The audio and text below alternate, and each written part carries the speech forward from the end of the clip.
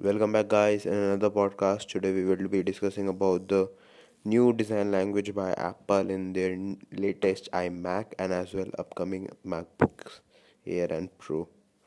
So, like you are seeing the design in Apple by Apple, that they are giving like a lot of color: yellow, green, blue, orange, every color. But you just seeing that the body next to the screen is of white color actually, which is actually not giving the good look, because if you are seeing a phone with a white color also have that screen near the body near the screen is of black, like every laptop, every phone, everyone has black, because when we switch off the device it look like there is no like kind of bezels in the surround. It is all, there's no kind of screen, there's all black.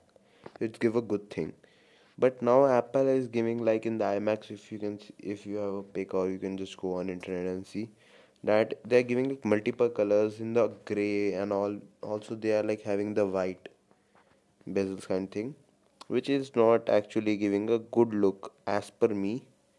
It depends, you may like it or you may not like it. And in the, I thought this is only with the IMAX, but the rumors pics of the new I no the new MacBooks Air and Pro, which will be coming with M1X or M2 chip, are also having, the rumored are this only, that they will also have this white kind of bezels, which actually don't give a good look. And like I don't go against Apple in their design language, because they always have that premium look and all that designs, but this time I am not impressed by Apple.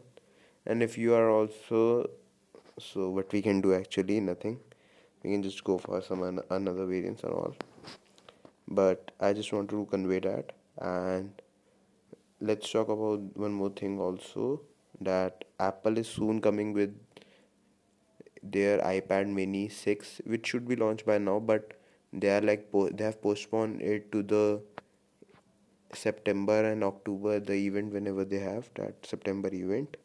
Then, so this is only I know by then about the iPad mini 6.